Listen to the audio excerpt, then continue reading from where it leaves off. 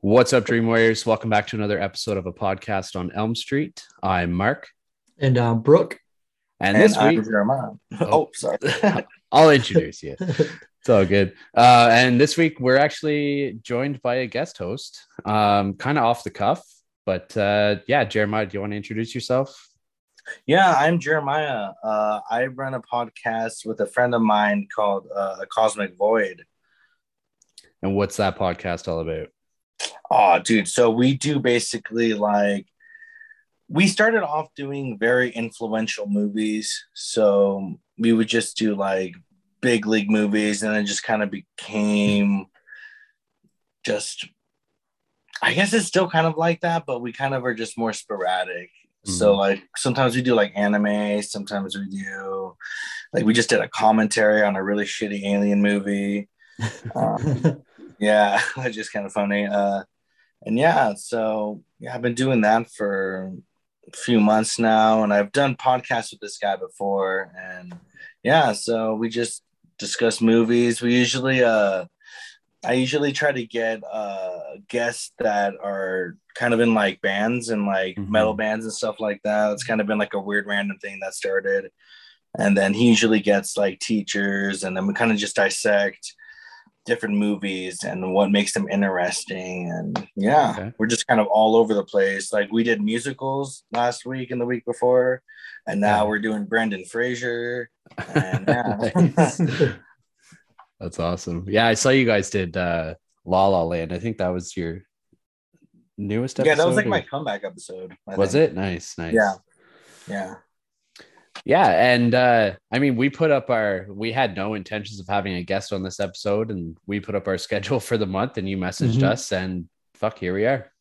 Dude, I'm like diehard Aliens fan, dude. Like deep cut fucking like that is like my shit. And when I saw you guys post that, when I was just like using the Instagram to message my baby mama on the down low, I was like, you know what? I will fucking dude, I want to do something aliens. Like I know Biggs didn't want to do aliens because we already did Alien, and he's like, we want to kind of wait a while to do that. And I was like, fuck it, man, I want to do that shit now. Alien Fire comes out. They just brought Baja Blast back. Nice. Dude. Nice. Let's talk about aliens. Yeah. Well, we're excited. I mean, like we literally just met you, just off the coffee, just messaged us saying, hey, come on, and we're happy to have you on. It's fun to meet new people and talk movies. Yeah, for sure. That is like definitely what we do. So yes. And that's one of our biggest things too. Like whenever we close up our episodes, we just say like, if you want to collaborate or anything like that, shoot us a message. And this is a fucking perfect testament of that.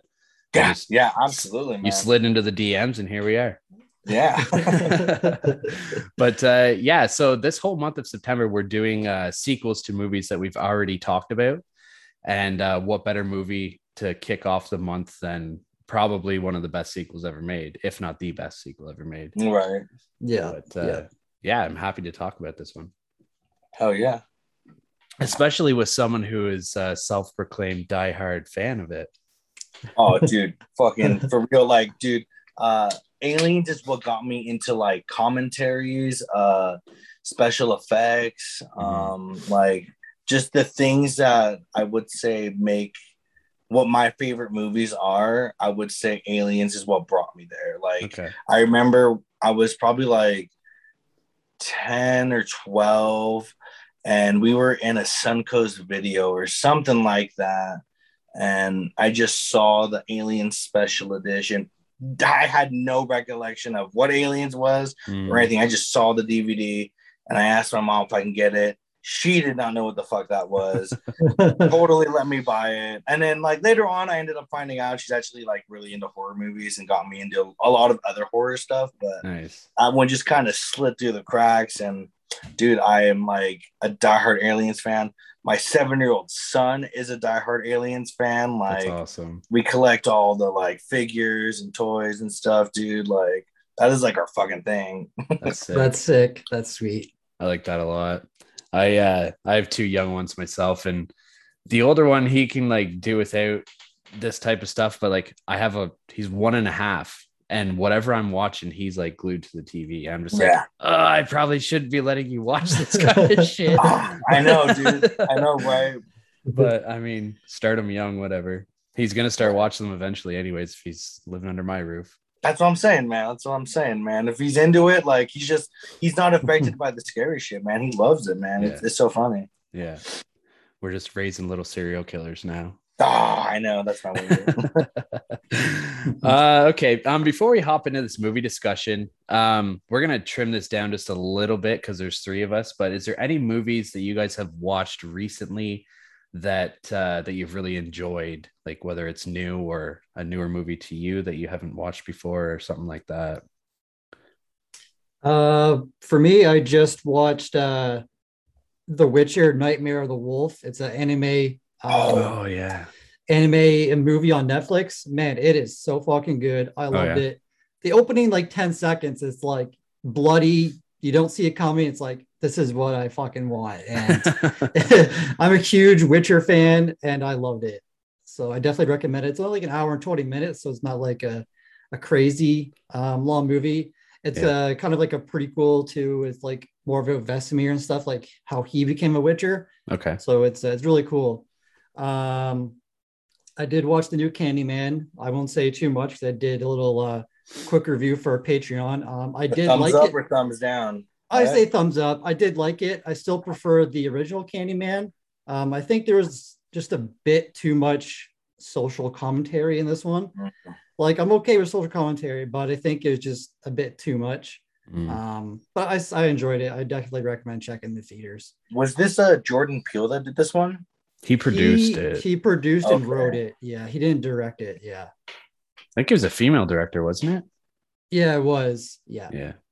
And lastly, I watched Fear Street 94. I did not really like it that much. There was a few cool kills, but I wasn't really a fan of it.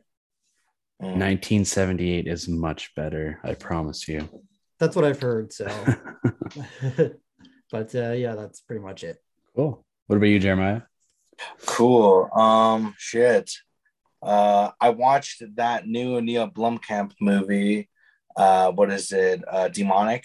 It was different. I like the idea behind it, the concept behind it, but I think it really got lost in translation with what.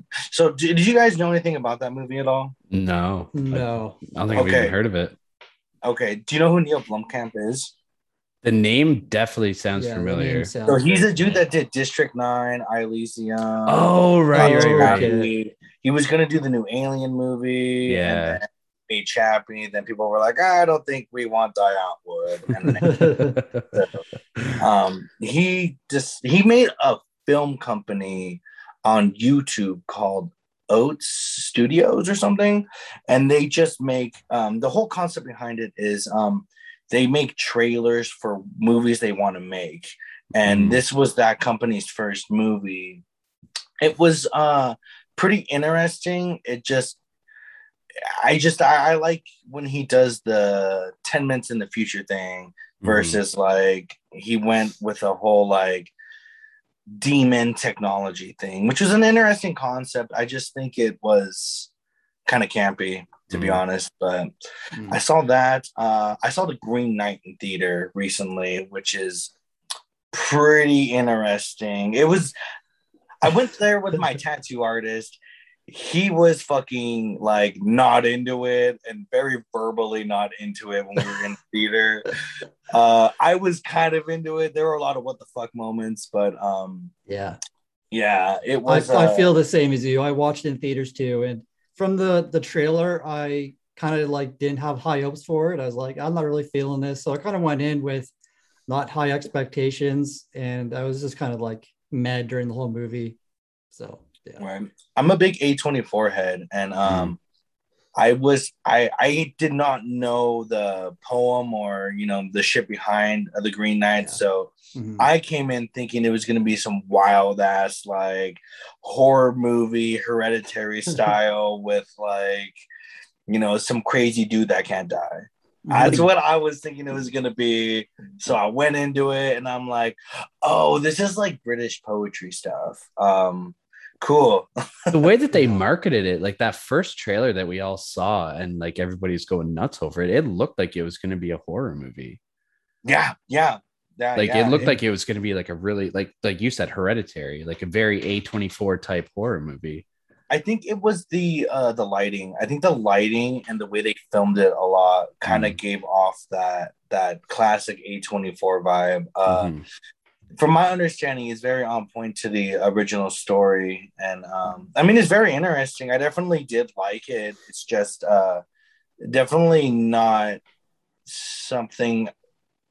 It wouldn't be something that I would just go into and be like, yeah, I want to see that shit. Like I saw it because I trust the film company, and it kind of piqued my interest, but I was definitely trying something new when I saw that. And that's probably pretty much all I've seen new. Cool. What are you, Mark? I watched a Cronenberg movie called Dead Ringers the other day. Hell yeah. I saw it on Shudder. It is a fucked up movie. It's a typical Cronenberg movie. I mean, definitely check it out. It's a body horror movie, as are much of Cronenberg's movies, but yeah, it was fucked up. Yeah, I saw it on there. I think I'm gonna add it to my list and watch it. And I watched Jacob's Wife, which is a new one that's on Shudder as well. I definitely recommend watching it. It I gave it a 3.5 stars on Letterboxd, but I don't know. It's a fun watch. It's a kind of a different movie. It's about vampires and shit, but I don't know. I really liked it. Okay. And then I watched another one that came out this year called Gaia, which is what did they call it? An environmental horror, I guess you would call it. So like the trees and shit are alive and whatnot. Was Mark Wahlberg in it? No, he was not. I just got a pop-up from Zoom.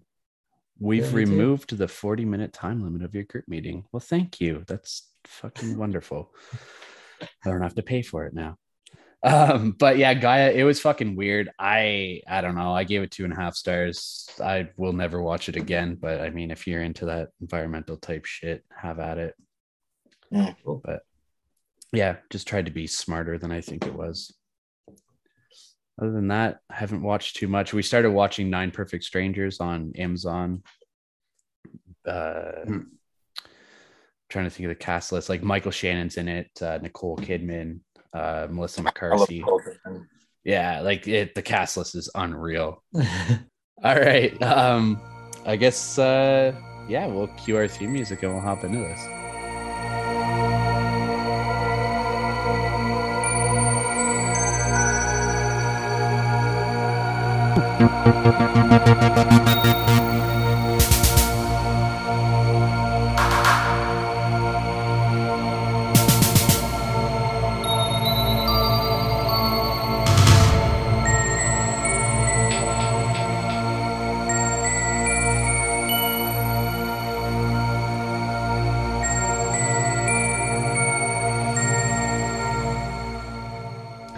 But yeah, like we said in the intro, this week we are talking about Aliens and from 1986. Starting off with a synopsis. 57 years after surviving an apocalyptic attack aboard her space vessel by merciless space creatures, Officer Ripley awakens from hypersleep and tries to warn anyone who will listen about the predators. What do you guys think about that synopsis? I like it. I also dig that synopsis. I feel like the synopsis is very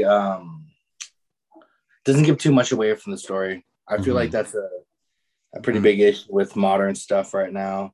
Even the trailer, if you watch it, it doesn't give too much away. All you know is that there are dudes with guns and xenomorphs. Well, more than one xenomorph, right? Yeah. Before we hopped into this movie, I wanted to ask Jeremiah, I'm guessing you watched this one before the first one? Oh, yeah. So how long after did you watch the first one? And what are your short thoughts on it? On the first one? Yeah.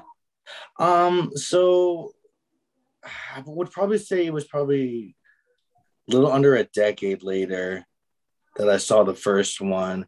My first go around watching it, I still basically being I was probably 15 or 16. I don't think I really understood what makes that movie great.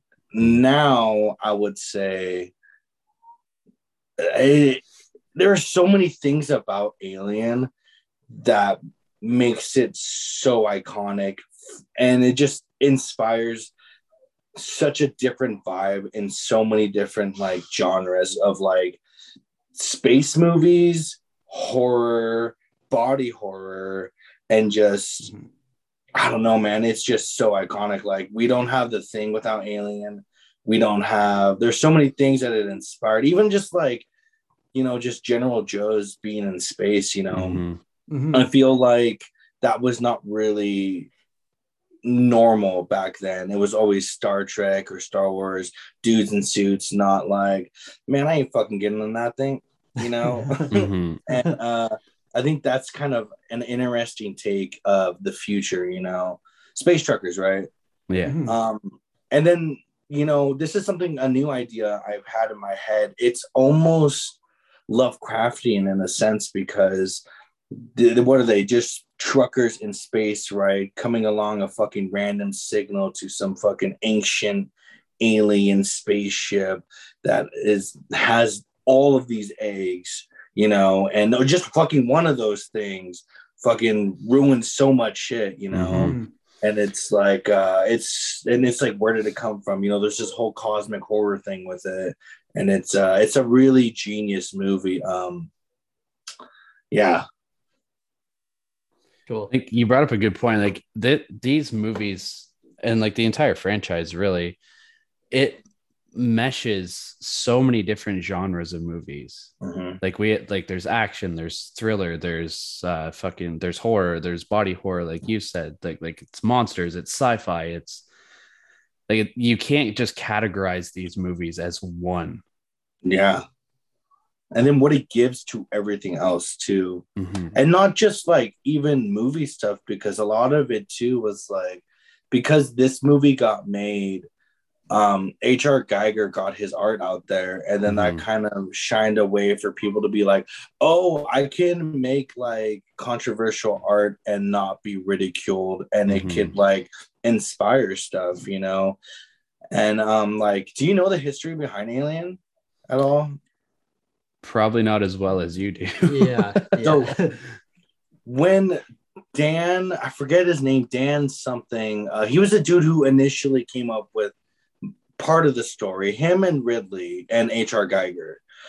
Dan brought in H.R. Geiger, he brought in the Necronomicon, which is like H.R. Geiger's like iconic like book with like what would become the Xenomorph and pretty much a lot of stuff from that. The studio fucking fired H.R. Geiger and was like, we don't want to fucking do that. This is fucking horrible.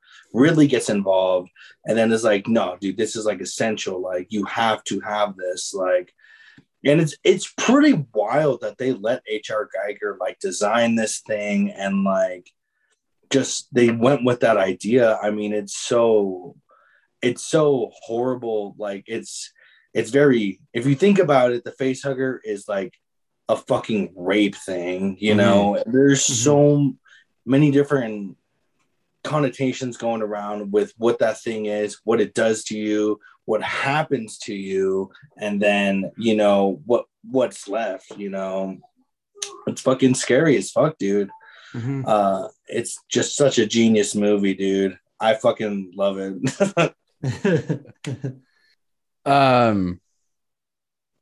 So Ridley Scott obviously directed Alien, but James Cameron came on and directed Aliens. And I mean, James Cameron is an icon in the movie world, but some of his directing credits are Terminator, Terminator 2, The Abyss, True Lies, Titanic, Avatar, and its 57 sequels that are in production right now. Yeah, right. But and then he has like countless writing credits and producing credits as well. But like, this guy's a fucking genius. I'm happy that they were able to get someone of his caliber to come on and direct the sequel. Yeah. But yeah, in Ridley Scott's absence for sure. But I think he did a great job. He added more of like an action vibe to the movie, I guess.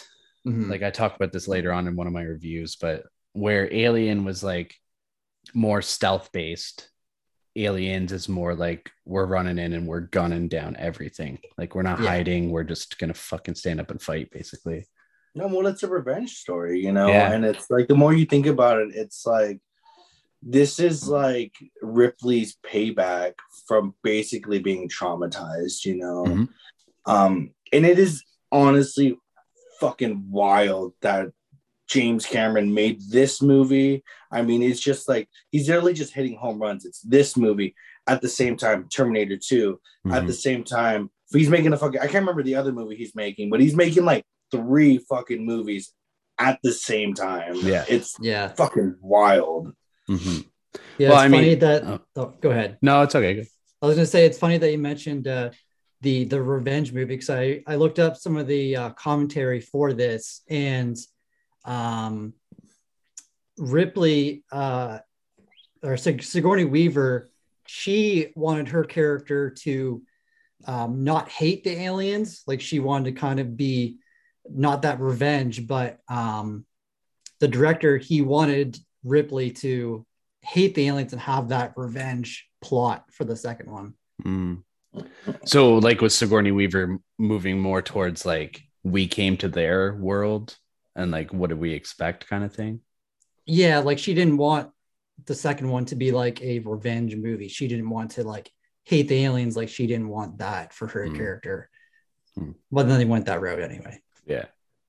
I mean, it's very different than that. Like, it's not like I spit on your grave, where it's like something horrible happens, and then she's like, I'm killing everyone. It's literally like, I don't want to fucking go. No, I'm not going. Okay, you're gonna reinstate my license so I can go back to fucking work and do something because my life is in shambles now because I'm in the future. I guess I will do it for the fucking money, because you know she's probably getting fucked so hard like financially that it's like, you know, just to get any kind of like, because like, isn't it in the movie she gets sued by the fucking company because they blew up the fucking tanker, right? Or like I remember she gets like in trouble or something. Yeah, they took away her license and whatever. Like she couldn't be a captain of the ICC or something like that anymore. Yeah, so I would assume that she probably like owed money or like was in some sort of debt, you know. And because like that scene you're talking about like kind of goes to show the bad company in it. Like they're all worried about this, you know, $13 million whatever spaceship or whatever it was that she blew up, and she's like trying to explain to them what happened and stuff like that, but they don't really care about that. They just care about their well, and like this happened fucking 57 years ago at this point. Like, get over it. You have right? bigger and better equipment now. Who cares? What's so interesting about this though is it's such a mirror of like, it's supposed to be a straight mirror of Vietnam. Like it's supposed to be like, oh, this has been happening for a while. You're just getting involved. Whatever, dude. Like, we're here for money, dude. We're not here to like save people. You know, we're here to colonize and fucking make money, and that's it. And we don't care about anything else. For sure. We have jumped way ahead with this discussion, but I'm going to go through the cast list really quick, and then we'll hop back into this movie discussion because I don't want it to stop, because we're going to have a good discussion. But obviously leading off the cast is Sigourney Weaver, who plays Ripley. She's obviously known for the Alien franchise, Avatar, Galaxy Quest, Holes, and The Cabin in the Woods. Next up, I have Carrie Henn, who played Newt. And this was her only acting credit. She stopped acting after this, and she is now a high school teacher. Yeah, I did see that she did a voice role last year for some TV show. I'm not sure what it was. Yeah, but I just found that interesting. Like, I don't know. She's a good actress. Like, very good. Yeah. Because she had zero acting credits to her, acting experience or anything like that before they cast her for this movie. And it was literally one of those things where they literally just like her parents just signed her up because she looked like one of those kids that was like, you know, picture perfect, and then she just like literally got the job. Yeah, and what a first job to get. Yeah, but Yeah, I mean, her father was in the military or something like that. So she was born in the States, but then she spent most of her like childhood over in England. And you can hear the accent throughout the movie here and there, like periodically, because like she started to develop an English accent while living there. Oh, okay. I didn't really notice that. Yeah, it's That's not all cool. the time, which is weird. It's just like here and there. I'm like, okay, is she supposed to be acting British or like what's happening right now? But that's actually why. Next up, I have Michael Bain, who plays Hicks, and he's known for Planet Terror, The Terminator, The Rock, Tombstone, and The Abyss. So James Cameron is like recycling his actors throughout his Oh yeah. movies, Oh yeah. Yeah. which He is was good. supposed to be an Avatar too. He Was was he? supposed to be the big baddie, Okay. the military guy. Yeah. But I Yeah. think he was doing something else at the time where he's Mm. like not acting or Mm. And then I have Lance Henriksen, who plays Bishop. He was in Pumpkinhead, Near Dark, Alien versus Predator, Hard Target, the Mass Effect trilogy, Scream 3, and he was in Super Mario Brothers, the movie, which I did not know. oh man. He played Bowser. Really? Yeah, That's hilarious. I haven't seen that movie in forever. me either. And I don't intend on watching it. I know, right? It's so bad. Then I have an honorable mention, of course, the late, great Bill Paxton. Oh, rest in peace. Yeah. Oh. Brooke and I were talking about him the other night. Like, we need someone to like resurrect him. Yeah. Real. So good, man. So good. Yeah. Yeah. Twister is just fucking amazing. Mm-hmm. Oh, I think honestly, besides this movie, Nightcrawler is one of my favorite movies he's in. Yeah, it's a good one too. All right, let's get back into the movie discussion. Yeah. Wait. What? Do you want to talk about how the sequel compares to the original?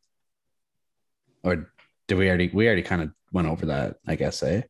I would say we didn't really do a legit comparison though. Because Right. there is a big difference for sure. I was gonna say, because you mentioned like you watched this, when you're 15, 16, and for you it must have been so different going from like this action-packed, guns a-blazing movie to watching the first Alien, where it's like very quiet and slow. It's like such a different movie. Mm-hmm.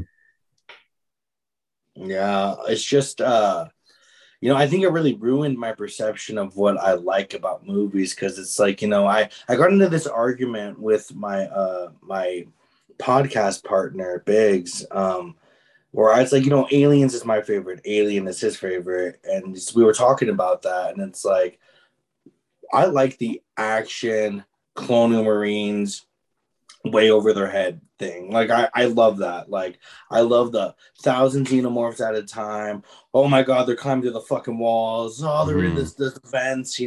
I love that. I don't know what it is about it. Maybe it's just so good. And then coming home to like a ghost town basically and being like, where the fuck is everyone? Yeah. And then just being totally fucked. And it's like Alien is good. They're almost separate movies, man. Mm-hmm. They're almost separate movies because, like I said, the other stories, I love crafting a story almost, and this is more of like a very more action-y movie, for sure. Mm-hmm. Which I would say, if I want to be honest, Aliens is the worst movie, and Aliens should be the best out of all of them because it's so genre setting for different genres, and it's so original, dude. It's so unique and still fucking like I own that movie on 4K, dude. It's timeless. Like it is fucking a beautiful movie. Other than the scene where the chest burster comes out, that's a little wonky, but I mean, it's fucking good, dude. And Aliens is, you got all the action tropes. There's uniqueness to it, but it's definitely, it has tropes in it where I feel like Alien is kind of making its own thing. Yeah, like I haven't watched this movie in a few years, and it just made me think like this movie inspired so many these kind of action alien movies. Like the first thing in mind was Starship Troopers. Yeah. Even I kind of got vibes of that Tom Cruise movie. Edge of Tomorrow. Yeah, exactly. So yeah, this movie definitely inspired a lot of movies along with the first Alien as well. Yeah, absolutely. I was thinking Starship Troopers too, for sure, which is obviously an inferior movie to these, but you can definitely see the influence that this had on those types of movies. And I would say the big one that I've seen as of recent is Tomorrow War. That movie is like very inspired by Alien and everything else that movie inspired, like The Thing. I mean, that movie is literally just, let's take every movie with aliens and just make one movie. I mean, got Independence Day, Alien, The Thing. Like, there's so many different awesome shit from that movie. Yeah, and like back in this time, like the science horror genre was kind of frowned upon by, or looked downward on by, the Academy Awards. And this movie actually got nominated for 7 awards, and it ended up winning 2 awards. So I believe this is the first moment. I think Sigourney Weaver was the first woman to ever get paid that much money in a movie. Yeah, it's funny. I actually have some little trivia. I read it from the commentary. So before writing the screenplay, James Cameron was told that Weaver was fully committed to the role. He wrote this screenplay, and then after he found out that they actually lied to him, said that she wasn't committed. Oh shit! So they were forced to pay her that much money. Nice. That's crazy. Yeah. I like that. But I mean, you can't recast anybody in this role. You can't. No. Even the extras. Yeah. The extras you can. That's the wildest thing I was just thinking about, where it's like, man, where's Vasquez, Frost, Vasquez, the Drake. I mean, they're all, even though they're only there for a minute, they're all iconic pieces of this movie, and they all are just so perfect. I think this movie's a flop if Sigourney Weaver doesn't sign on for it. Oh yeah, hard yes. If there's no Sigourney Weaver, this movie does not succeed at all. No. And it's just, go ahead. I was gonna say, like, I don't know, like, she developed that character in Alien, obviously, and she's the only one that knows how to play Ripley the way that Ripley should be played. Like, she's had her hand in developing this character, so nobody else is going to be able to come in and replicate that, even like remotely close. Right. But what separates this from like every other movie is like, Ripley's not every woman in a movie in that time period. No. And then on top of that too, if you're going to look at general action movies, this is very different in the sense of like, Ripley is telling them not to go back. She is telling them that they don't know what the fuck they're doing, and that they're all going to die super fast. And, she wants like nothing to do with this shit. And, they're almost like, it's almost like the Marines are like the general action movie, right? Let's go, guns blazing, let's shoot everything. Fucking machine guns. And Ripley's like, that's not really how it works at all. And then they get butt fucked very hard.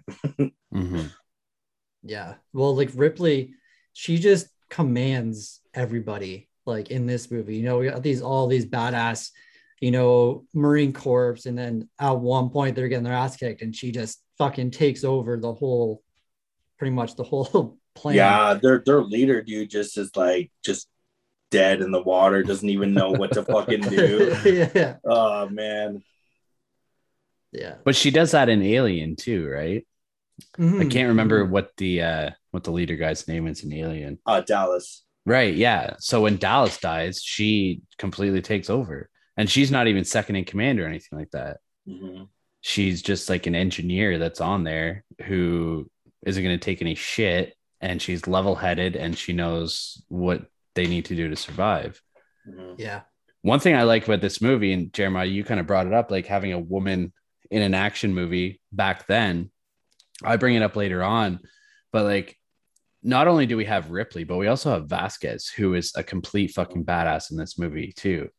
Yeah. And like to have two huge female presence in a 1980s action movie, it was unheard of back then, really.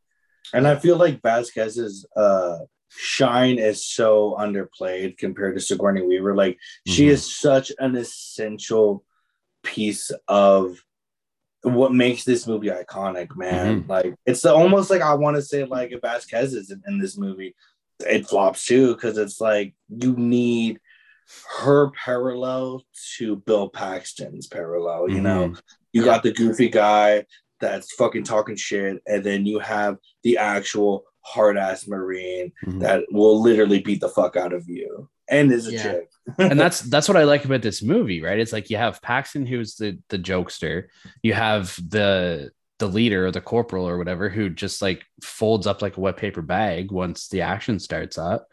And you have a couple of the other males who die like pretty much instantly. And then you have these two females who just go in and fuck shit up throughout like 3/4 of the movie until Vasquez ends up getting killed. But then you still have Ripley going right to the end. Yeah. It's almost like, I don't know, James Cameron wasn't afraid to put that much power into these female characters, which is a good thing to see.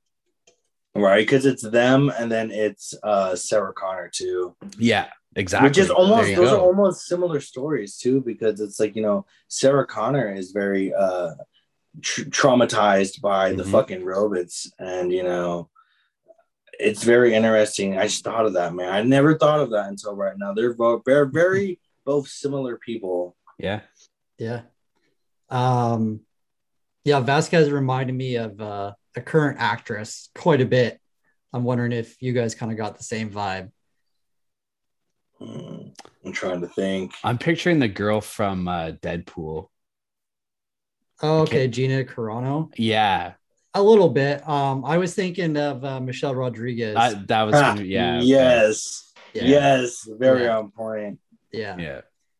But like you said, Ripley just like commands attention. Like the one scene whenever they're all, I think they're like packing up their car to go to the ship or whatever, and Ripley's like, well, what can I do? Like I need to do something. And she's like, what about that loader? Like I got a license for that. And the corporal is like kind of like hesitant.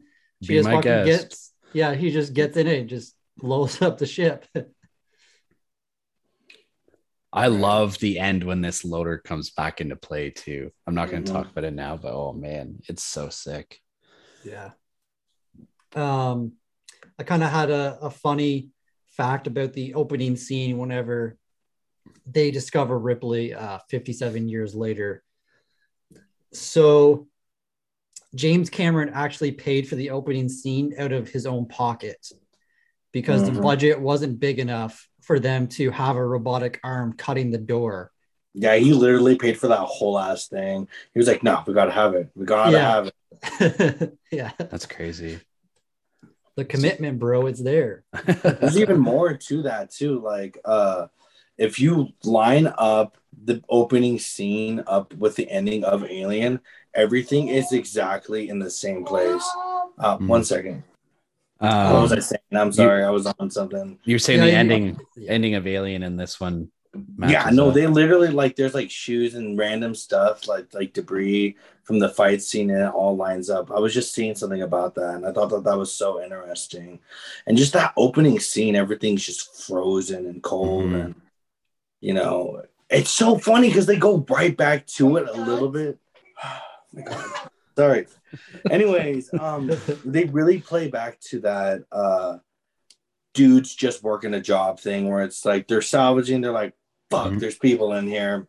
Now we can't salvage anything, you know. Yeah. I think that's such a key thing to that story, Aliens, is that just people working a job.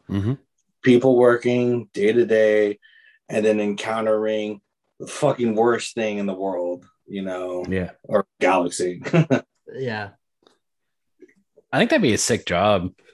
Just be a space salvager. Oh hell yeah! You probably find Like how so cool would much that be? crazy shit. Yeah. Like Futurama style. I'm wondering if you know this, Jeremiah. Do you know if they got the same cat to play Jonesy? I do not know that. Did they? I don't know. I don't know. Oh That's man, something you do. I was thinking that because it looks very similar to the one, the cat from the first one. I mean, it's only a few years later, right? Yeah. 3 or 4 years. They could have. I was possibility. Because when Ripley's like, and you're keeping your ass here, Jonesy, I was like, oh, come on, bring the little fucker with you. Right. Put the cat in the fucking cloning marine suit. Yeah. Yeah. It's got like a little cat suit for it.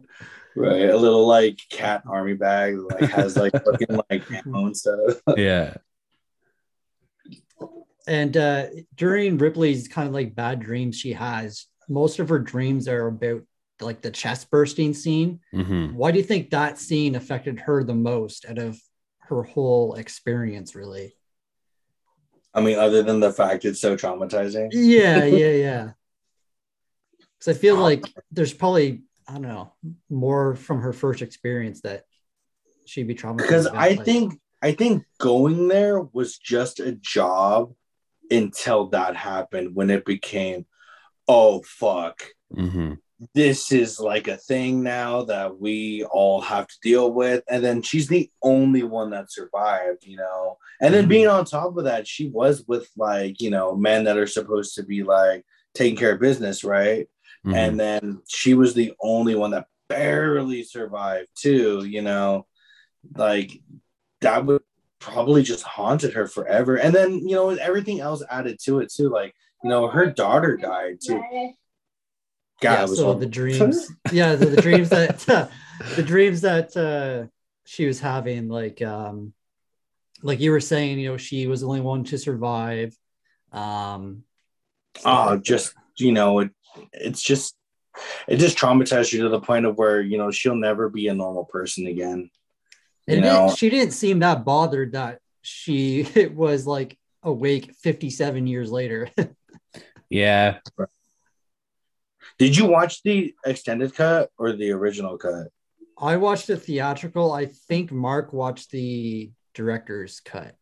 I started watching the director's cut because I have it on DVD, and then I finished watching the movie. Like I watched the first half hour of the director's cut, and then I finished watching the movie on my laptop, and it was just the regular, like the theatrical release. There were literally like 5 extra scenes. There's not like really that much. But I looked up what the extra stuff was. One of the big things that they add is that she does find out about her daughter, and that her daughter is like dead, like a year. Yeah. She died like a year before they found her, and they used a picture of her mother to make it almost like realistic. So it does look like her. Yeah, but she is like fucked up from that. And I think that adds, like, she is very much so hardened. I feel like she was just like a chick that worked with dudes, and now she is like someone that's very hardened and doesn't really put up with shit anymore. That whole experience would definitely change you for sure. But I mean, like that whole scenario with her daughter too, like that just if you guys have seen the movie Interstellar, it's the same kind of thing, right? Like he comes back, Matthew McConaughey's character comes back, and his daughter is like 80 years old and on her deathbed. And he's still like 40 or whatever, however old he was whenever he went into space. But it'd be like that sort of thing. So they kind of have their meeting with Ripley, the kind of business people, and they're kind of like saying, oh, you destroyed this fucking thing that's worth a lot of money, and she's trying to explain to them like what happened, and like they still don't really care at all. They just care about their spaceship. And this is one part of the story that kind of bugged me, that Ripley kind of fell for the businessman saying, oh yeah, well, we're not bringing it back for testing and stuff like that. She believed Burke whenever she asked him, like, hey, what are we doing with this thing? Like, promise we'll destroy them all and not bring them back to Earth. Mm-hmm. And then you know what happens at the end. Burke turns on her. Right. I really love that bit too, because they really set up the trope of like, robot bad, people good, and the reality of that situation where it gets flipped, and which is so fucking devastating, because Bishop's literally like, can I help you? Oh, let me open the door for you. Would you like some cornbread? If we need to talk, I can meet you over here, and I can change the functionality for you to make you feel more comfortable. And literally, she's like, get the fuck away from me, bro. Yeah. It's so fucking funny to look back and this. She's so fucking mean to Bishop. But it's understandable. Yeah. Oh yeah, hard, yeah. Mm-hmm. I like that they used a synthetic in a good role in this one. Like they kind of turned it on its head from Alien, where I can't remember the synthetic's name in that movie, but he ended up being a bad guy. And then even in Prometheus, which is obviously tied into this whole Alien universe, loosely, yes. But Fassbender, I think it was Fassbender, he plays a synthetic, and he's like fucking shady as all hell too. Mm-hmm. So I liked in this one that they had it as like a positive type character, but the whole movie, you're like, okay, when's he gonna turn? Yeah, because we know that this type of shit happens in these movies, and he's literally doing the same thing too, because he's dissecting it. He's like, this is so fascinating, and then another dude's like, you having fun there? Whatever, man. Like, I love that scene too, because he's like, absolutely. Yeah. And even when Bishop is like fucking torn in half at the very end of the movie, he still is trying to help them defeat the queen. And he saves Newt. Even when he's like fucked, he saves Newt from going at the hatch, like the escape hatch. One scene I really loved too was Bishop and what's his name, Hudson, at the cafeteria whenever they do the knife game. So originally it was just supposed to be Bishop doing that, and Paxton had no idea that he was going to be in it, and so they got him like surprised that he was doing that. So that was Bill Paxton's real emotions. And I guess on the second take that they did that, they actually nicked Paxton's pinky finger with the knife. I believe they were intoxicated too, because they had to reshoot it. They had like already wrapped up the movie. Exactly. Man, that would be fucking terrifying. Because I guess they sped up the film for that scene, because you can tell like it's not humanly possible to go that fast. And so they sped it up, and I guess they had to reshoot it because it just didn't look right whenever they sped up the original scene.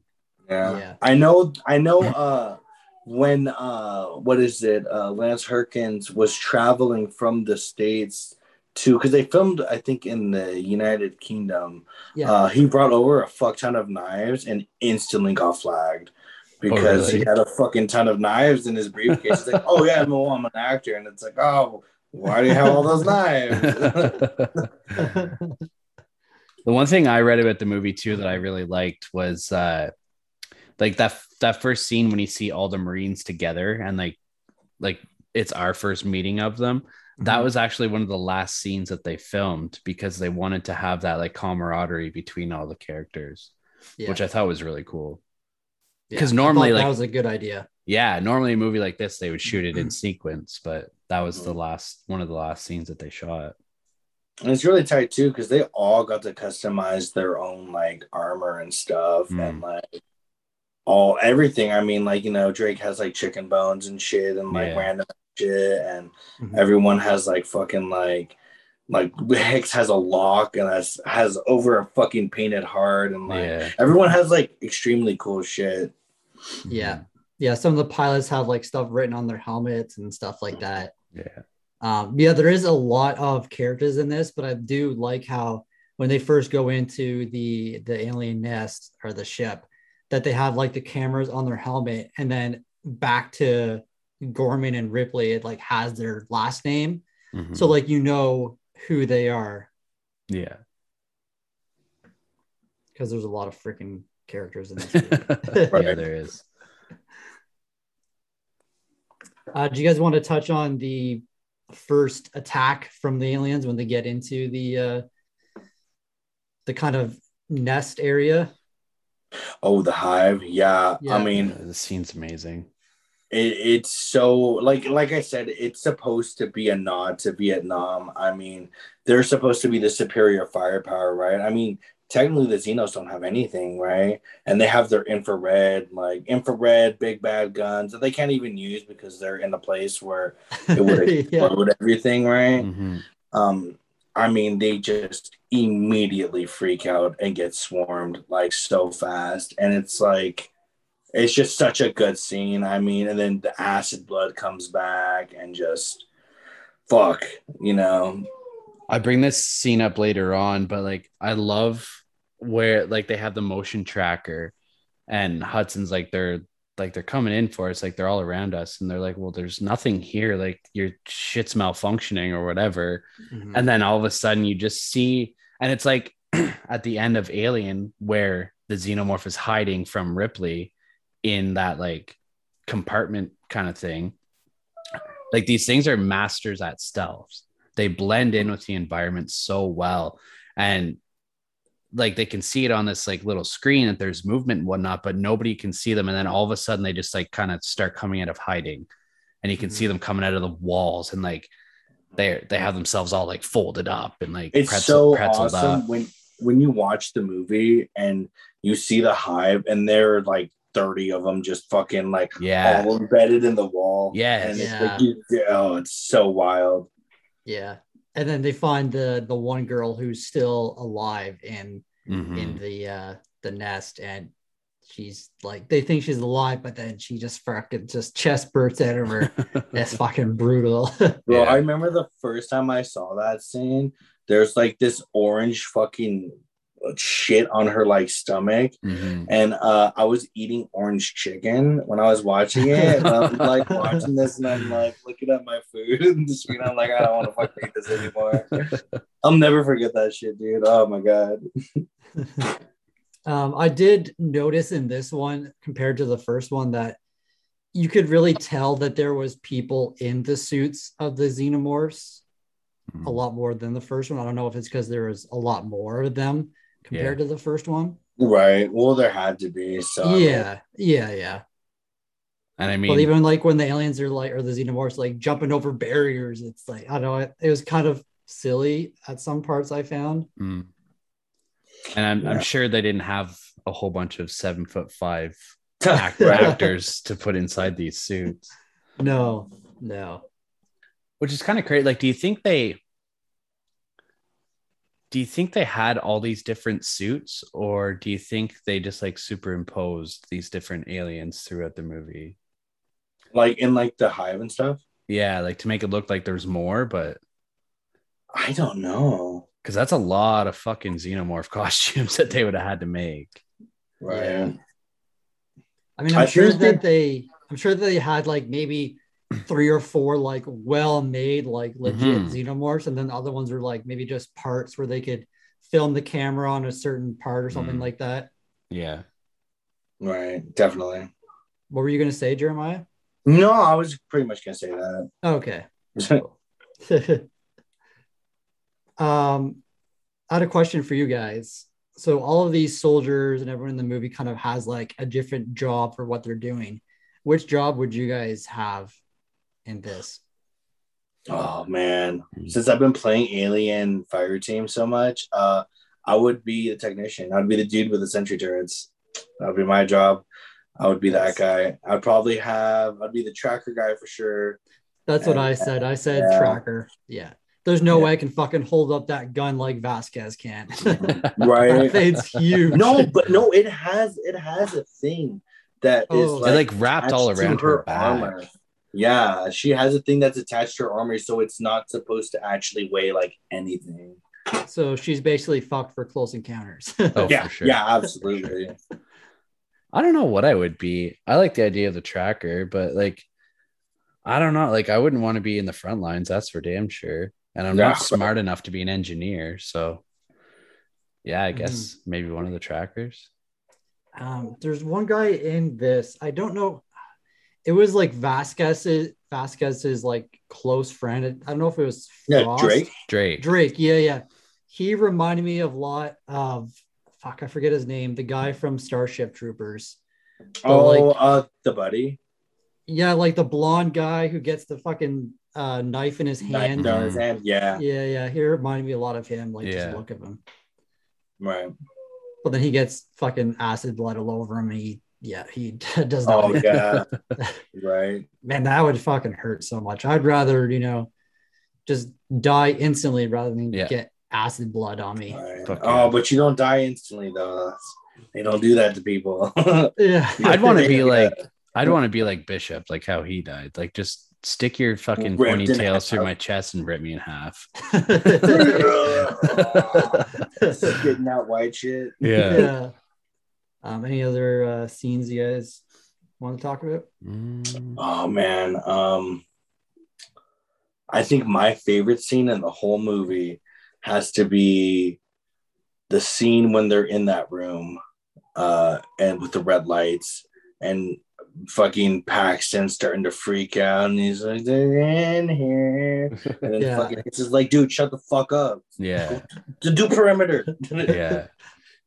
Man, I love Paxton in this movie. Like, he's so good. All of his lines that he had, and like a lot of those lines weren't in the script. Like he was just going, off the cuff. And man, I thought it was so good. Especially in the scene where he's shooting, he's like, "You want some too, motherfucker? Fuck you! You want some? Yeah!" Like that's all ad lib. Yeah, like all ad lib for sure. Yeah. Like what was his one? I wrote it down. The Game Over Man one. Yeah, that's classic. But he says something about like a elevator going down to hell. Oh yeah, when he's going off on his speech about how hard they are and how they have sticks and nukes and knives, they could kill literally anything that has ever existed, and then they immediately get fucked like right after that. Yeah, and he's like, "This can't be happening, man. This can't be happening." Right. Any scene you wanted to mention, Mark? I don't know. I mean, like, I don't want to jump too far ahead, but whatever. It's kind of a free flowing combo at this point. I guess, yeah.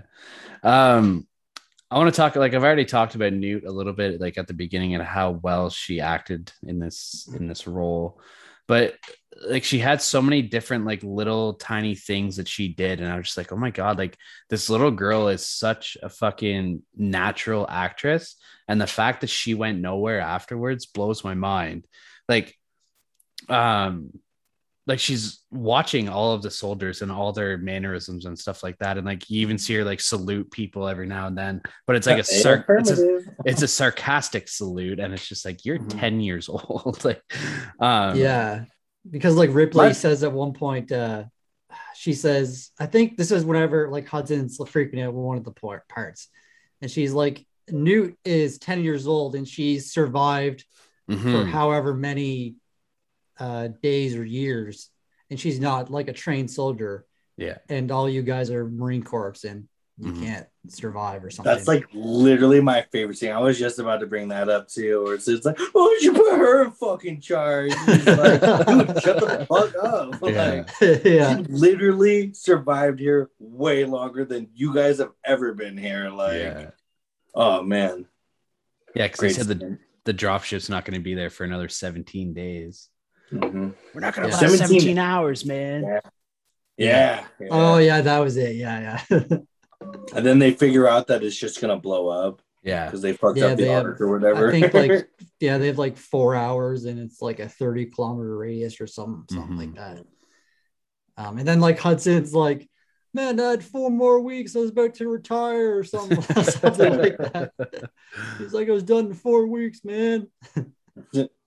There's one scene later on too, and I talk about it after, but that iconic scene whenever Newt is going through the water and Ripley's trying to get to her, and then all of a sudden in behind her you see like the xenomorph come up from the water and just standing behind her, and like just the way that scene was shot, it sends chills through me every single time I watch it. What I think is so interesting about that scene, why are they all welders? Yeah. Like, what the fuck is up with that? You never see that in like any action movie where it's like, oh yeah, we're also like Marines that weld stuff. Like, it's like, what? Yeah.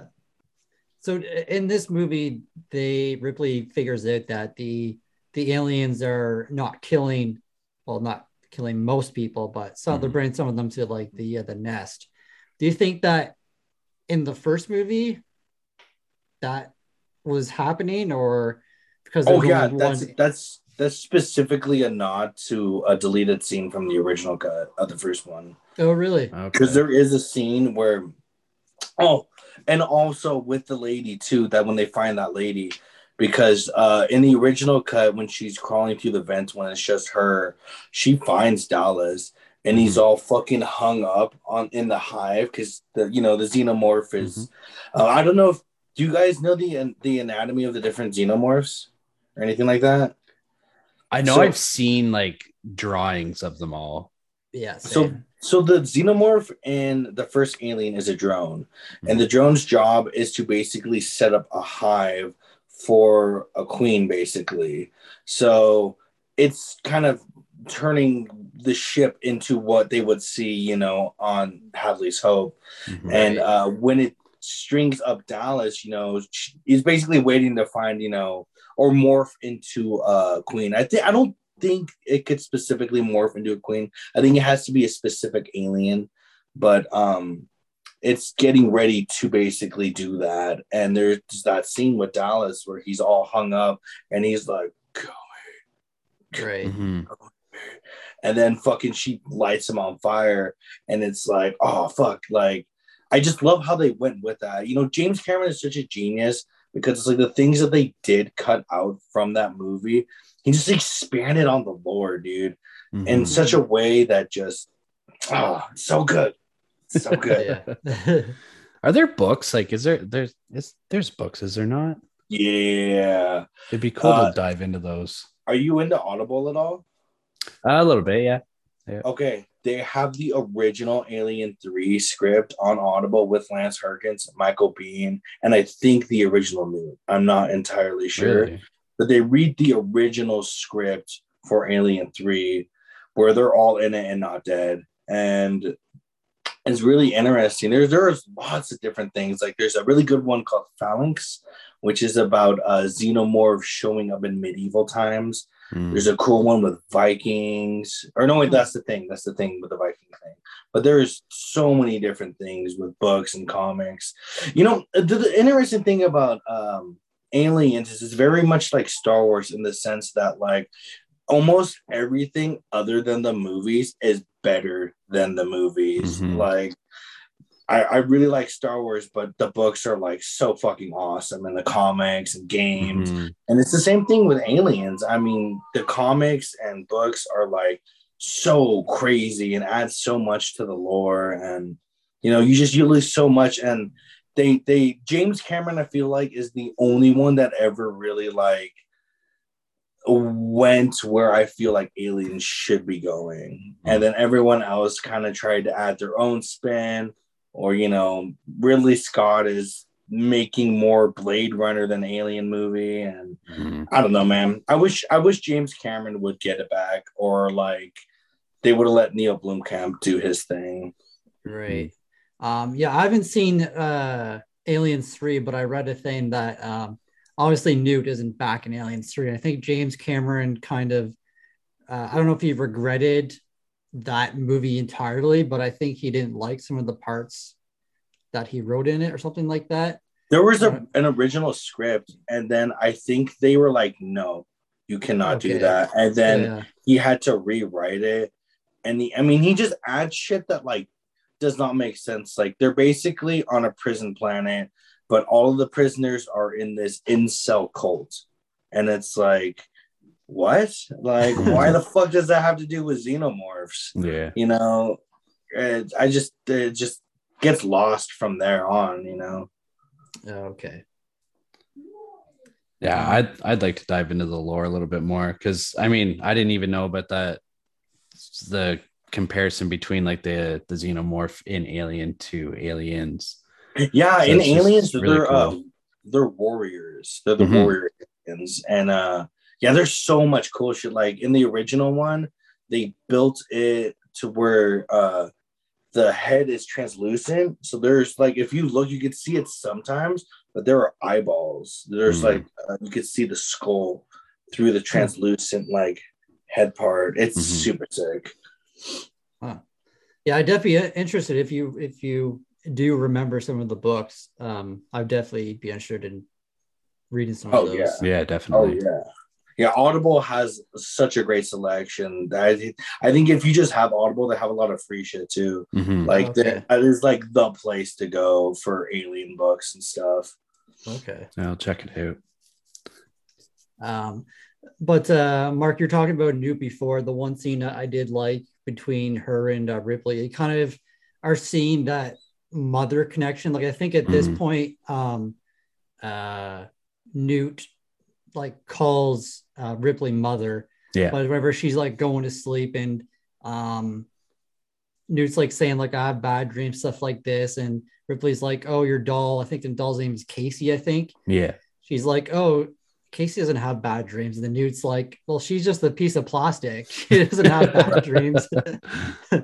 And I just love the connection that they develop between those two. That's what inspires her to become a warrior, you know. That's like ultimately what it is you know, these fucking things have taken so much from her, and then the people that are like trying to get anything out of something that should just be fucking murdered, you know, like she's just lost so much that the one little thing that she gets out of someone, and then they're probably gonna die. I mean, you know, they're already pretty fucked. So like she probably, that's lingering through her head. The one thing that is like bringing her close to like what she was, which was a mother, you know, she wants to protect that at all costs, which is very interesting because that mirrors the kind of like endish scene where it's like, if you think about it, this Queen Xenomorph's in the same position. She's protecting her fucking babies at all costs and trying to do what she can for her hive. So it's very interesting to think about it that way, where it's like it's mother versus mother. Yeah, mother versus mother. And it's like, it really is their turf. I mean, you know, I mean, kind of, I guess. I don't know. We don't know how the ship got there. So, yeah.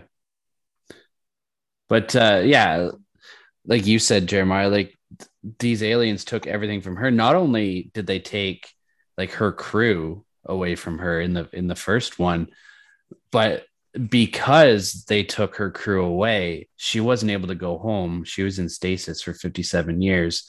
So ultimately, these xenomorphs took away her ability to be a mother for her child who was back home.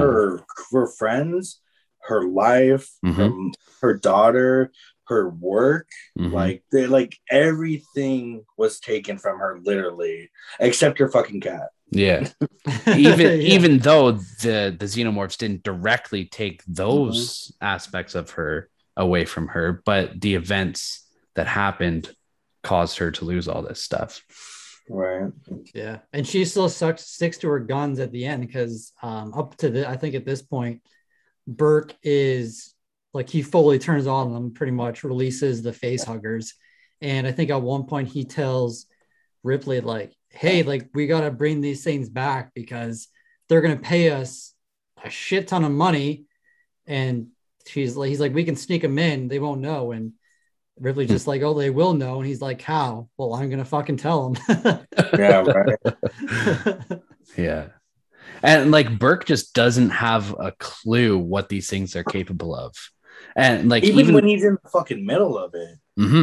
Like even the specimens that they have in these like test tube kind of things, like they eventually break out and start attacking everybody. Like they go after Ripley, and then there's two of them. They go after Ripley and Newt at one point. Yeah, because Burke let them out. Did he let them out? Yeah, he put them there. Yeah, that's right. That's right. Because she called them out, basically. Yeah, and then he locked the door on them. You know what's so funny about Burke is Burke at this time, the actor that played him is a comedian. Mm-hmm. And it's like they hired just a comedian to play like the perfect bad guy. Yeah. Ever. Oh, really? I didn't know Paul Reiser was a comedian. Yeah, Paul. Yeah, I believe that's how he started. He was a comedian. Well, he was in not Will and Grace. Mad About You. He was in Mad About You. He's also in one of my favorite movies ever, which is Whiplash. Oh man, that's a great movie. Yeah, Mark and I love that movie. He's the cuckold dad in that one. But yeah. It's so funny in that movie too. He's just legitimately a bad dad. Mm-hmm. It's like it's not like paying attention to it. He's just a bad guy. Yeah. Did you guys think that Ripley and Hicks kind of had a thing, or was that developing, or what do you guys think? Oh man, I think it was more of a milady kind of thing. You know? More like, like he's like, oh, you're fucking badass. Like the part, like I think it's the attraction somewhat starts when like you were talking about the loader scene when you know she's like, I can drive that. I have the license for that. And then he's like, yeah, that's pretty sick. I feel like this is like the first straight woman that he's ever seen that's like at his ability level or higher. You know what I mean? So I feel like there's an attraction to that. Because I mean, Vasquez is obviously, like we said, a badass, but she's also gay. So I feel like she's turning Drake down left, right, and center, saying like, buddy, like I'm not into you. But and they're all like, Hicks is the only one that's unincompetent. Like they're all like legitimately bad soldiers. Like they're not like, there's supposed to be like, and even if you watch the commentary, James Cameron calls out like in the beginning where he's like, yo, I'm fucking sorry to disrespect the military people. This is not how like legit military people act. Like this is supposed to be like a play on like Vietnam style, like I don't give a fuck about your war, man, peace and love, like that kind of thing. And Hicks is the only one that doesn't really talk, keeps his mouth shut, does his job, and then leads when needs to be lead and talks when he needs to talk. Because there's a scene earlier, like way early in the movie, whenever everyone gets wiped out, and it's only like Hudson, Vasquez, Hicks, Gorman, and the other two. And Ripley's like, always got to get out here and just nuke this whole place. And Burke is just like, no, we can't do that. We need to bring one back. And Ripley's like, oh, well, actually, Hicks is next in line in charge, so it's up to him. And Hicks just looks at Ripley's like, we got to nuke the place. I actually feel like that's an interesting concept too, because wouldn't Gorman be the one in charge?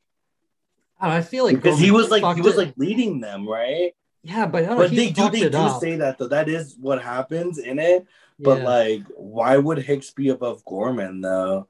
I mean, like, Gorman's a cuck, obviously. Like, he should have got fired. But he kind of took himself out of it. Like when he's like, I don't know what to fucking do, and Ripley just fucking takes the car and drives into it. Oh no, he passes out because he gets his head. Right. He gets his head, so he's just out. Yeah, that's funny. That's probably what happened. Yeah. So anything else before we kind of get into the last few scenes? No, not for me. I think so, man. So you find out that they pretty much have like 26 minutes to get out of there. At this point, pretty much everyone is dead except for Ripley. I think Hicks dies to the same. Is he? No, he's fine. He just gets hit in the face with acid. Yeah. Hicks stays alive. Yeah, but Hudson dies. Burke dies, and then Gorman and Vasquez kind of like sacrifice themselves. They blow themselves up. So Newt, she like falls down in this little water place where we saw before, and then she gets taken by one of the xenomorphs. So they're about to leave, but then Ripley's like, nah, like I made her a promise, so I have to go back and get her. So she's going back to get Newt. She puts like the tracker on her wrist. And so this final scene pretty much where Ripley finds Newt, and then you see this fucking queen, and she is huge. Yeah. I love the first viewing of her because Ripley sees all the eggs, and at one point, like the question is like, where are the eggs coming from? And just the whole like look of this queen, like she has this huge ass like fucking fallopian tube kind of thing that's just dropping these eggs out. And it just like the camera just like kind of follows it, and you see this giant ass xenomorph, like this massive like head plate that's so sick, man. Like the whole design of that queen is amazing. Yeah, it's fucking beautiful. So the alien queen was originally set to be stop motion, but they had time constraints, so they were forced to make it. Someone called it the biggest marionette in Hollywood. So it was basically made by like rods and like marionette style. Really? Yeah. They did a good job with it. Oh yeah. And then in the final battle scene, there were miniatures that were used for Ripley's walker and the queen. There was one scene that made me laugh so hard whenever Ripley gets an elevator with Newt and it goes up, and then the queen like comes in, and like the elevator comes down, and like the queen looks at the elevator like she's about to take the elevator up. Yeah. Well, she does end up taking it up too. Yeah, I know. I just thought it was funny because the alien takes the elevator. So it kind of like gives it like a little head tilt. Yeah. But yeah, what do you guys want to take over the final battle scene? I'll let you do it. You want to do in detail? I'm just getting to my notes here. We've just been talking, so I lost my spot. Oh yeah. So yeah, Ripley and Newt end up getting to like the what's it called? Like the landing zone, I guess. Yeah. And they find that that Bishop's gone because he was supposed to wait for her. And Ripley's like, Bishop, you bastard. And because she thinks that obviously they just dipped. Well, she's still on there. And then next thing you know, the fucking queen comes up in the other elevator, and Ripley takes Newt into like the warehouse kind of thing and shuts the door. And the alien's like smashing its head against the door and whatnot. And the fucking doors open back up, and Ripley's in this loader thing, which is basically like if you've ever played like Titanfall, like it kind of reminded me of that sort of thing.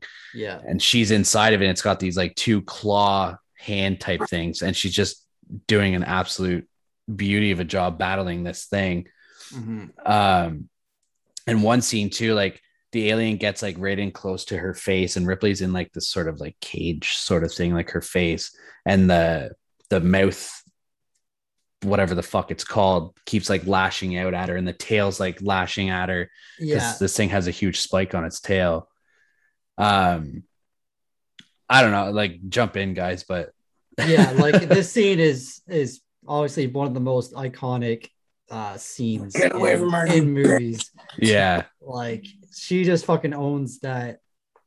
Like the way she controls the walker is just amazing. Like she grabs its head and then is trying to like, stay away from the tail, and just like the battle between them is awesome. And she's like throwing it all around, and then the alien starts, getting on her side. And then at one point does Bishop come back in? Or does the alien kill Bishop him? gets immediately murdered. Just the fucking spike through his chest. Yeah, because he comes back before she opens the hatch. Yeah, and then they put Hicks to sleep, and then they're like, "Not bad for a human." She's like, "Oh, not bad for maybe I do like robots now." And then immediate. Yeah. Newt like runs into this little hatch because like she's been run away from these things forever, so she knows, get to small spaces. And the queen is like trying to get in there, and then the fight happens, and Ripley notices the air hatch, so he opens it up, tosses the queen in there, and then which is kind of shitty because that's the same thing that happened in the first one, but it's okay. There's a power loader involved. That's what I think. Exactly. It's different. Exactly. So yeah, she falls down in there because it obviously takes her down, and she ends up getting back up, and then Bishop somehow he's torn in half, and he still manages to help save Newt, I think, right? Mm-hmm. I think he's just holding on to her so she doesn't fly out. Right. Yeah. I forgot to mention, like, before this whole fight scene happens, because they get onto the dropship before that fight happens, right? Mm-hmm. And they fly out of the thing while it's all exploding and whatnot. So they think that the queen is dead, but she actually like was basically a stowaway.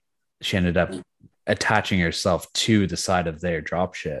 Right. And that's how she, like the way they hide, I think Jeremiah mentioned before, but like the queen is massive and she still manages to like, yeah, they're like fucking cats, dude. They just do not have any shape or size. They just squeeze into fucking whatever little crevice they can. Yeah. And that's how she's able to rip Bishop apart, because they end up landing again on a platform.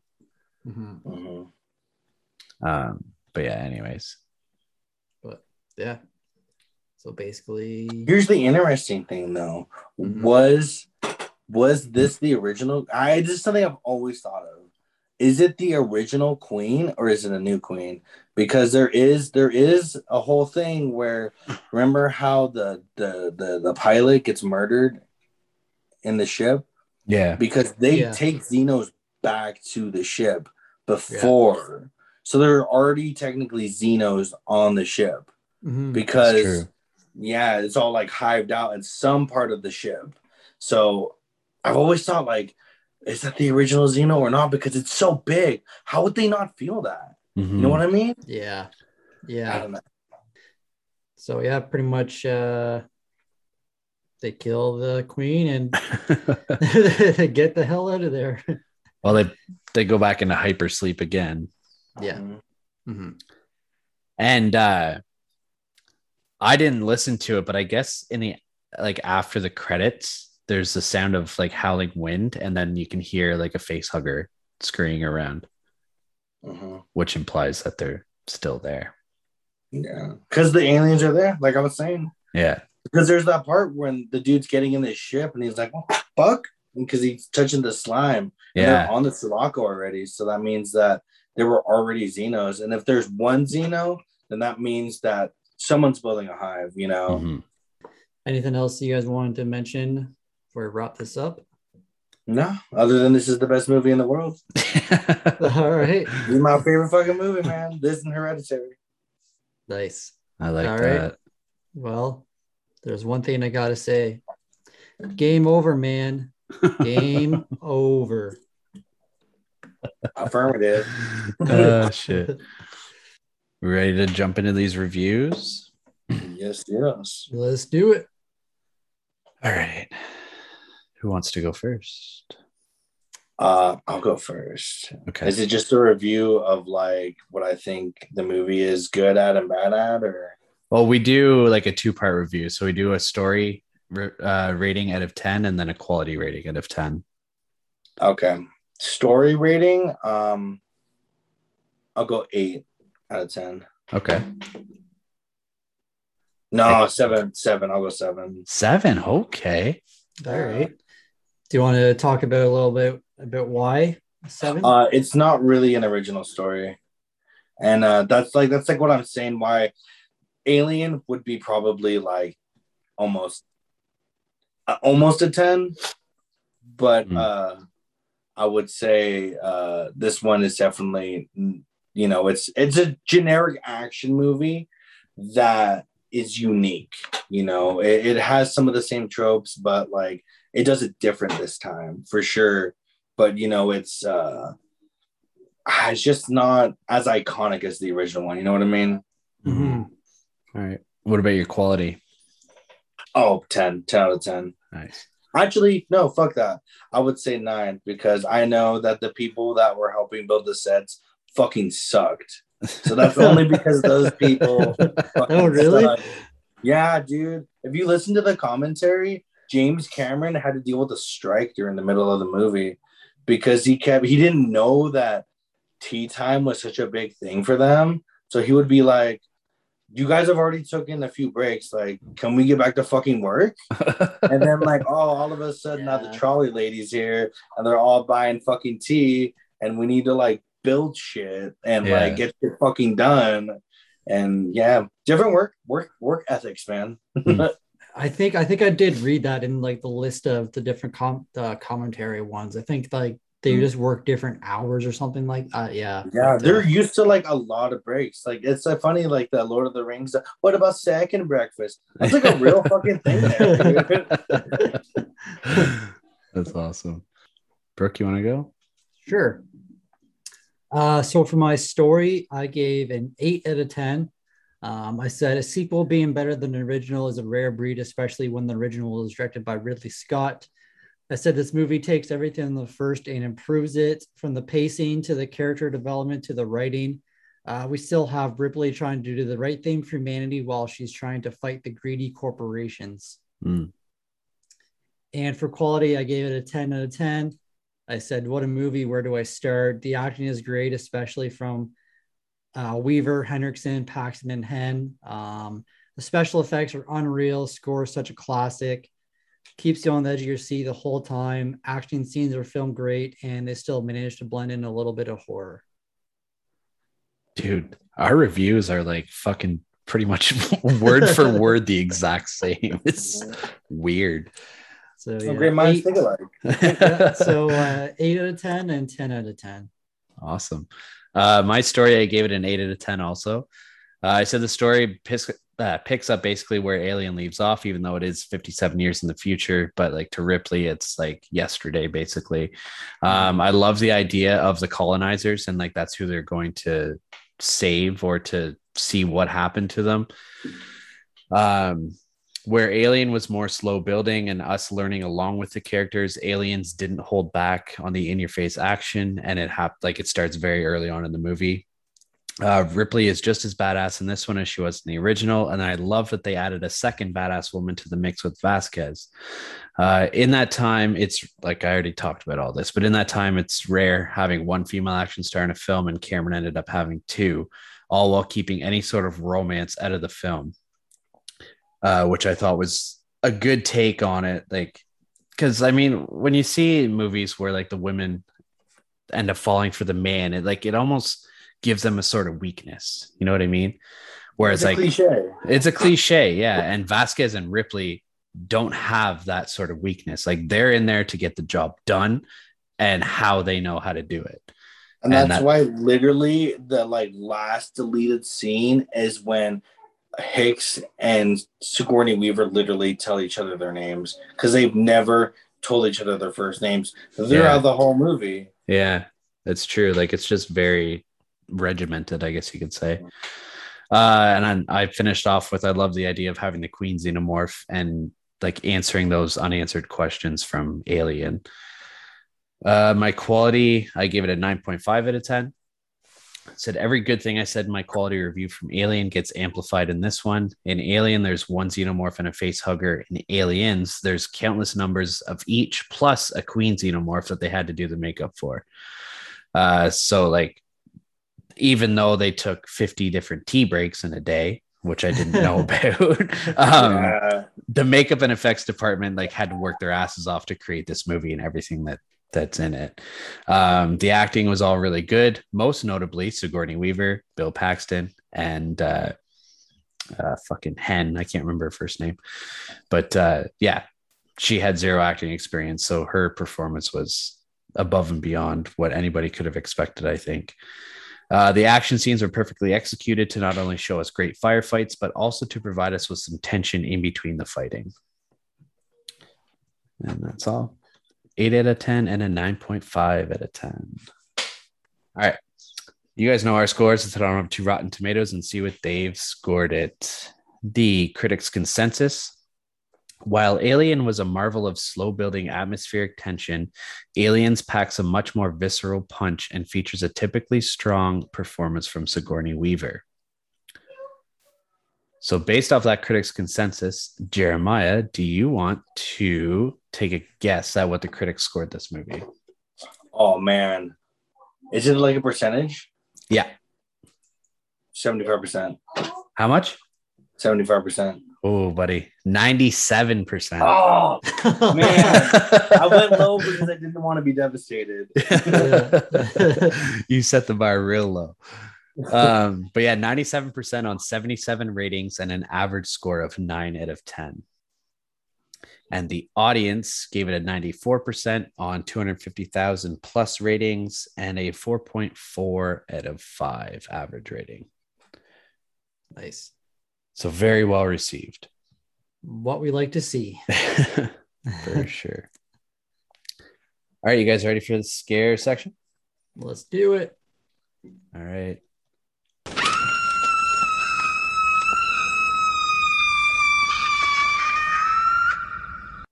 Brooke, give us your scare rating. So my scare rating, I gave it a 2 out of 10. I said this movie is more action / sci-fi than horror, so not so scary, but there was a couple creepy scenes. Okay. My scariest scene was when Ripley and Newt get attacked from the face huggers. Just like the lighting and just the whole scene, I thought was done fantastic. Like they're banging on the glass. No one can hear them, obviously. And yeah, I thought it was really well done. Nice. And then would I survive? I said, if the whole Marine Corps can't even take these aliens out, what the hell would I do? Very true. All right, Jeremiah, you want to go next? Yeah. So scare rating, I would probably say a 5.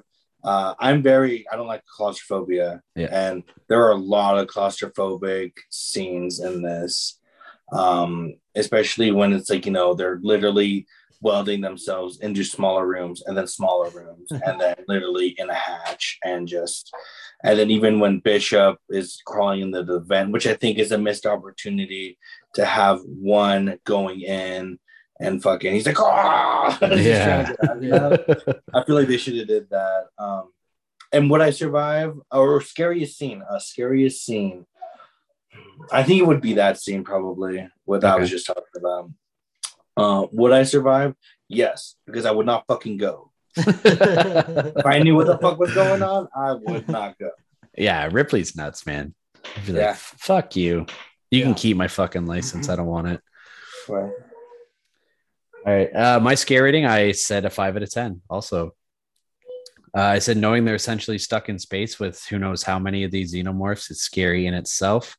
And just when you think they've escaped and killed the queen, she comes back for one last fight. And the way that she survives that initial blast just shows how intelligent these things can be. And I mean, it's fucking terrifying. And I agree with the whole claustrophobic feel of this movie. We feel it in the first one too, but yeah, this one, it really ramps it up because I think knowing that there's more than just one and they're lurking in the shadows and shit. My scariest scene, I said the scene that I mentioned earlier when Newt's in the water and the camera pans out and you see the xenomorph standing up behind her coming out of the water. Cause you just see this little defenseless girl and she survived this whole time. And now, I mean, if it was your first time watching, you're like, oh shit, she's dead now. But I don't know. Just the whole visualization of that scene was really good.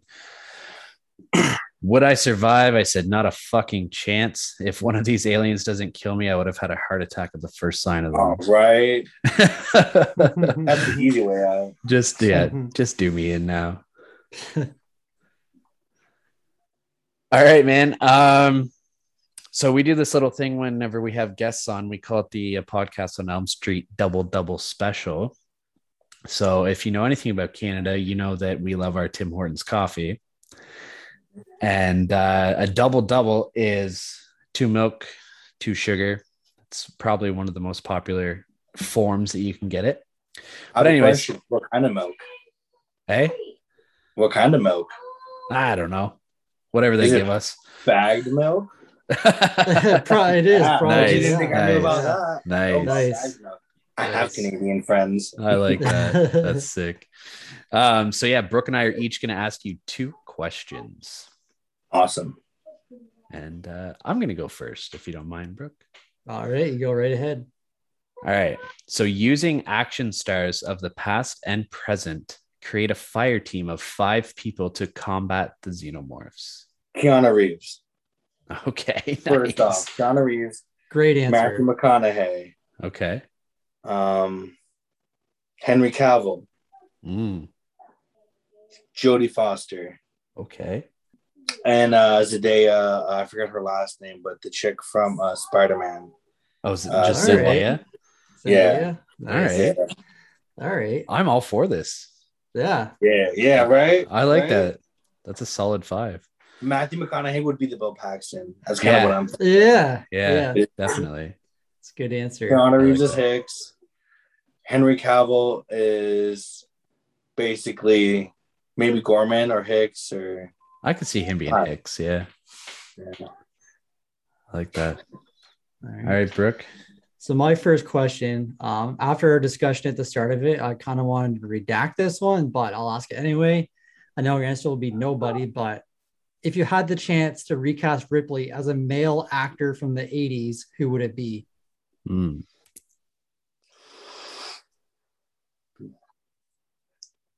Jean-Claude Van Damme. Dude, no shit. That's exactly what I was thinking in my head. No That's shit. Great. That's amazing. I would pay money to see that. Right. It's just him doing the splits, dodging xenomorph. Yeah, that's great. Fuck, that's amazing. I like that. All right. So we've obviously already seen the movies, but who do you think would win between a xenomorph and a predator, and argue your case? The xenomorph. And my case is the predators only hunt in packs, and they only hunt xenos when there's more than one. It's like a tribal thing that they do to like prove that they're like warriors. It's like children becoming men. So but it's always like a ton more than them, and they only ever hunt in packs of 3 during that period when they're hunting xenos. So I feel like it would be xenos just because there's a lot more, and then God forbid one of them fucking impregnates them, they're like, Jesus. fuck. Could you imagine that? Yeah, right. It's like they had a whole movie about it. All right, cool. All right, my second question. What horror movie franchise would you like to get the Halloween and Candyman treatment that they've had recently? Where it's the direct... What was it? Nightmare on Elm Street. All right. So it just erases all the other movies?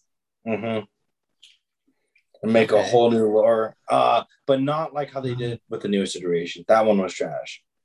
But like... yeah. They can just throw that one out. Yeah. Okay.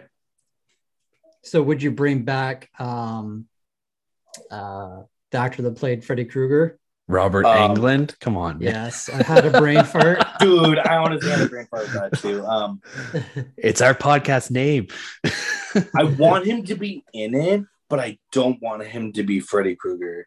I want him to be like some fucking crazy ass homeless dude that's just like in the background or some kind of like nod or like, yeah, like, oh, that's a nice hat. Or I don't fucking know. All right, good answer. It'd be sick if he owned like a skate sharpening place and like that's who Freddy goes to get like his claws sharpened by.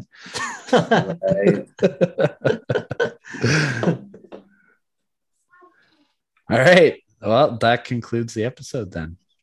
Awesome. Before we go, do you want to plug your podcast one more time? Yeah, check us out on Spotify, iTunes, wherever you listen to podcast, Cosmic Void. I do that with my homie Biggs. And yeah, check that out. You can add me on Instagram at VexedTellDeath, VexedTillDeath. And yeah, you'll be tagged in this episode whenever we post it. So, oh yeah, thank you. All right. And as for us, if you guys want to catch us on any social media, check us out at A Podcast on Elm Street on Instagram, Facebook, all that jazz.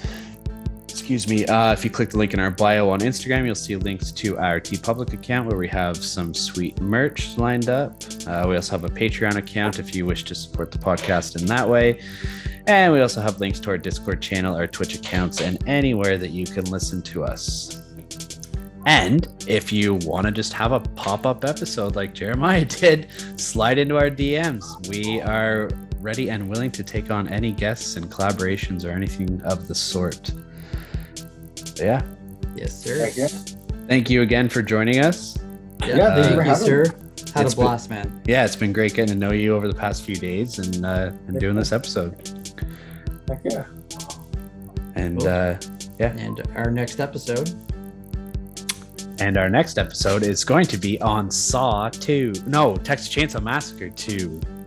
Nice. Which I'm fucking pumped for. Me too, because it will be a first watch for me. Really? Yeah, I've never seen that one either. Oh, man. Okay. So, should be good. Good old Chop Top Mosley. yeah. But, yeah. All right, guys. All right. Guess that's Have a good one. See you later.